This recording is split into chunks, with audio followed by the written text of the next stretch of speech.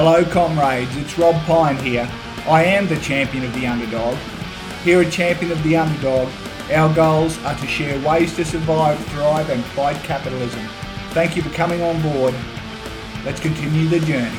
Today's article is from our friends at Jacobin. It is entitled, Australia's Conservatives are cynically courting the far right and it's starting to backfire. The article is written by Lisbeth Latham and it's published in Jacobin. Just as John Howard pitched to the right to attract One Nation voters, Australia's Scott Morrison is cravenly trying to win over far-right voters today. The danger is that the tactic will backfire, fracturing the coalition and encouraging a far-right movement. Throughout the pandemic, the Liberal and National parties stepped up their appeals to political forces associated with the Australian and US far right. It's a cynical strategy with numerous precedents in the history of Australian centre-right politics, which has long competed with the far right for electoral space. However, this orientation was about more than simply chasing votes. It also revealed a shift taking place within the coalition parties themselves. Attempting to relate to the far right has, over time, pulled the Liberal and National parties further to the right, and at the same time, these efforts have helped to normalise far-right politics and build its appeal among parts of the centre-right's constituency. Dog whistling to Trumpian anti-vaxxers. In late 2021, the anti-lockdown and anti-vaccination movement was growing in size and militancy. Increasingly, these protests often featured openly violent rhetoric towards Australian Labor Party state premiers. Far from condemning the anti-vaccine, anti-lockdown movement, even when issuing mild criticisms, Prime Minister Scott Morrison was at pains to express his sympathy with the protesters. For example, when protesters carried a mock gallows with a picture of Victorian Premier Dan Andrews, rather than condemn the protest, Morrison was careful to note that, of course, there are many people who are feeling frustrated. In January and February this year, right-wing protesters in Canberra attempted to set fire to the front doors of Old Parliament House and hijack the 50-year celebration of the Aboriginal Tent Embassy. In response, Morrison stated that Australia is a free country and they have a right to protest. Unsurprisingly, federal parliamentarians soon found themselves on the receiving end of similar abuse. Despite this, some Liberal and National MPs from state and federal parliaments not only promoted these protests, but spoke at them. This kind of positioning is entirely consistent with the coalition's efforts to covertly court hard right movements. Since 2016, this has meant appealing to Australian supporters of Donald Trump. However, this strategy stretches back at least to John Howard's government, which sought to corral the political base mobilised by Pauline Hanson and One Nation in the 1990s. John Howard's One Nation. The Liberal lurch to the far right is a development set in train during the Howard era. The Liberal Party had historically sought to appeal to a broad church of voters ranging from small L Liberal to hard right and primarily unified around both fiscal conservatism and hostility to the ALP. This began to shift during the 1996 federal election campaign, when then Liberal candidate Pauline Hanson entered the scene as a popular figure distinguished for her openly racist positions. Consequently, the Liberals withdrew formal support for her candidacy. Despite this, Hanson went on to win the seat of Oxley in Brisbane's outer suburbs. Hanson's first speech to Parliament included a slew of racist tropes about Indigenous peoples and Asians, and condemned immigration and multiculturalism. Assisted by substantial media coverage, Hanson shot to national prominence and soon launched her own party, One Nation. Enticed by the prospect of electoral success, sections of the hard right flocked to Hanson's banner, including Australians Against Further Immigration, the Australian League of Rights, and the Australia First Party. Having built a viable electoral force, within a few years, Hanson purged key supporters of these parties, consolidating her grip over One Nation. From here, the wins started to pile up, and in 1998, One Nation secured 11 seats in Queensland state election, gaining 22.68% of the vote. In 2001, the party received 9.98% of the vote in the West Australian state election, winning 3 upper house seats and the balance of power. In many cases, however, these results proved short-lived, as One Nation MPs often broke with the party shortly after being elected. Although media coverage usually focused on One Nation's racism, the party held considerable appeal to many, especially in rural areas which had been left behind by neoliberalism. Given the ALP and Liberals were both responsible for key neoliberal reforms, including waves of privatisation, austerity and deregulation, One Nation's right-wing economic populism resonated with many. To neutralise this right-wing competitor and shore up Coalition's voting base, John Howard aligned a number of Liberal Party policies, most notably on immigration, with those of One Nation. At the time, Hanson complained with some justification that the Liberals were stealing her party's policies. In the 1998 federal election, Hanson lost her seat as One Nation's vote dropped to 5%. It would be wrong to attribute this fully to Howard's rightward shift. A redivision of Hanson's electorate effectively split Oxley in half, while One Nation suffered as other major parties directed preferences away from it.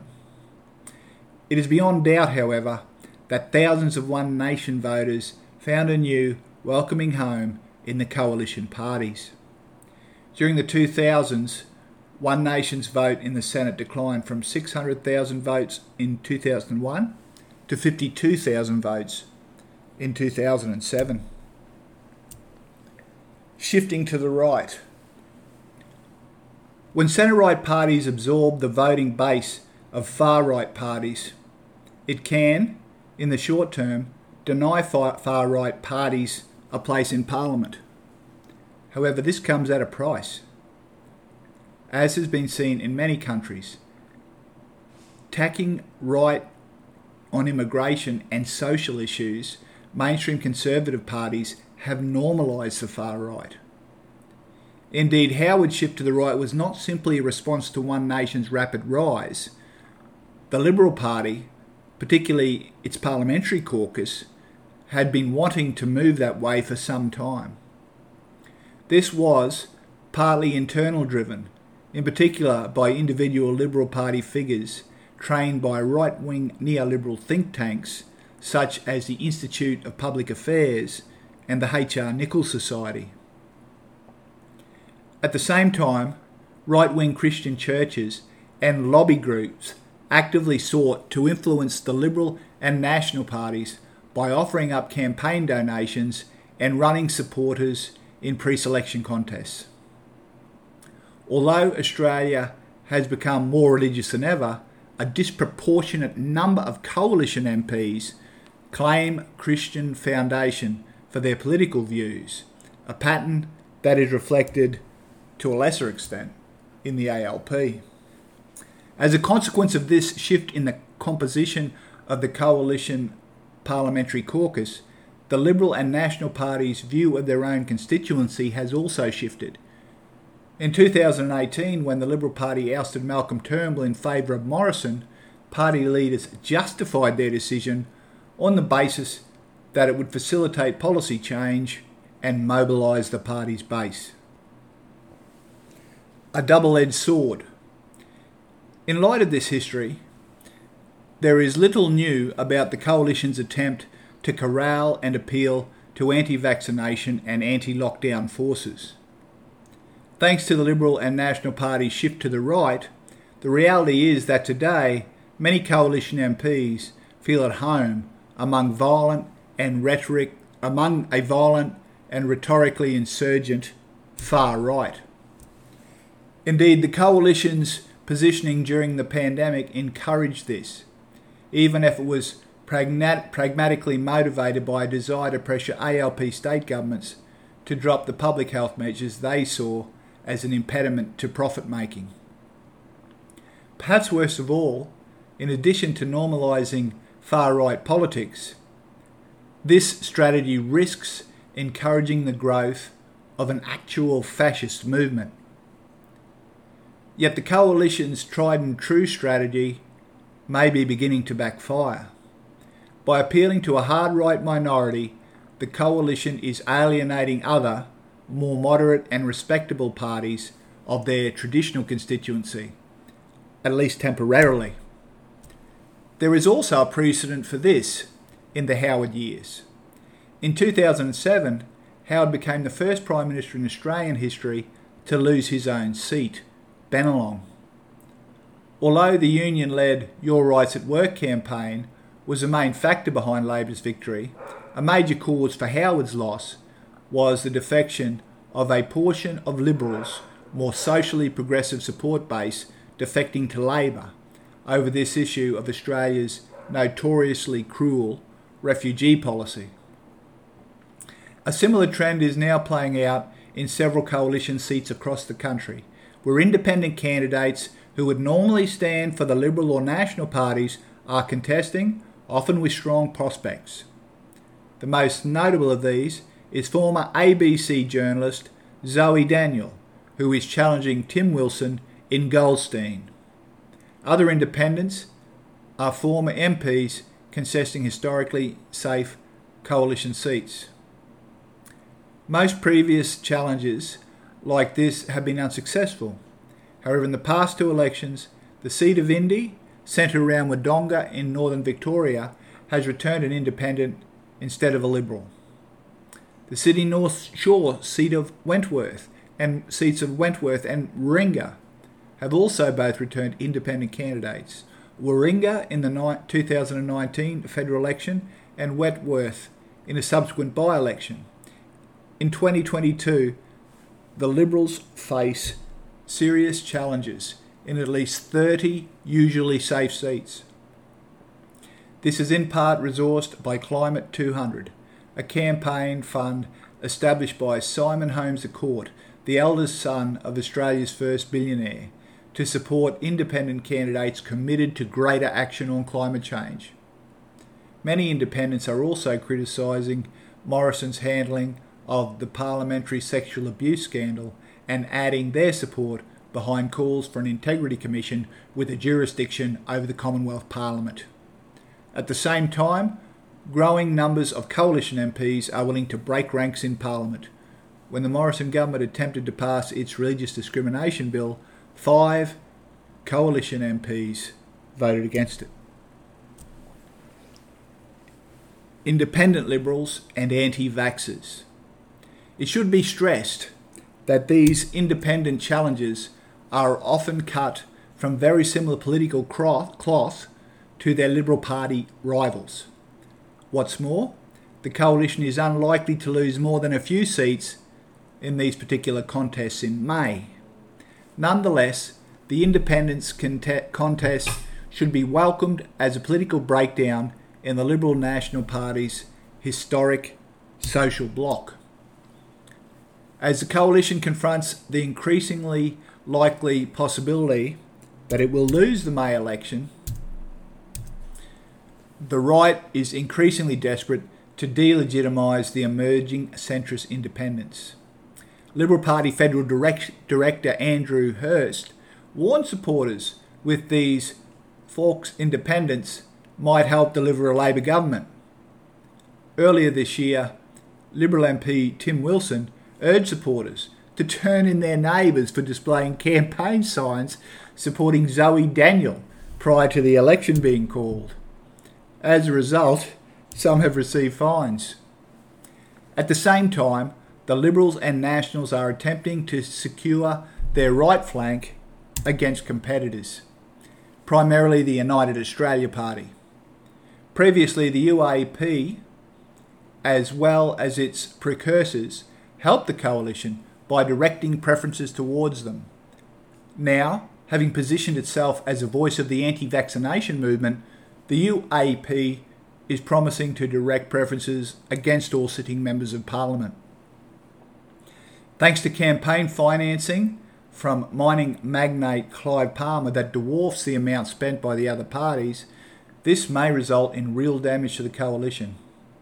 Consequently, members of the Liberal and National Party right factions have sought to position themselves as key opponents of vaccination, lockdowns, and public health orders in general. The most notable of these figures are Liberal Senator Gerard Rennick, Liberal National Party LNP's George Christensen, and LNP Senator Matt Canavan. Of course, the left has cause to celebrate at the coalition fractures. However, the danger is that this time the far right won't be absorbed by the coalition. Instead, in the aftermath of a Morrison defeat, the far right may well be strengthened by defectors and encouraged by the newfound legitimacy they bring. So that was a very thoughtful piece, more thoughtful than most articles you get on Australian politics, by Lisbeth Latham. She is an Australian trans feminist and union activist who writes on the lands of the Wiradjuri people of the Kulin Nation. She has written articles for the Green Left Weekly, the Irish Broad Left, Labour Notes, The Overlord, and curates the website Revitalising Labour. I think she is a gem, and I enjoyed that article. Very, very relevant to the election campaign underway. Let's deal with Morrison and his cronies now, listeners. Let's get rid of the LNP, and then we can deal with any other fascist leftovers after the election. But very interesting and insightful piece published in Jacobin. Well done, Lisbeth. Okay, thank you, team. Look forward to catching up next week or next fortnight for the next reading.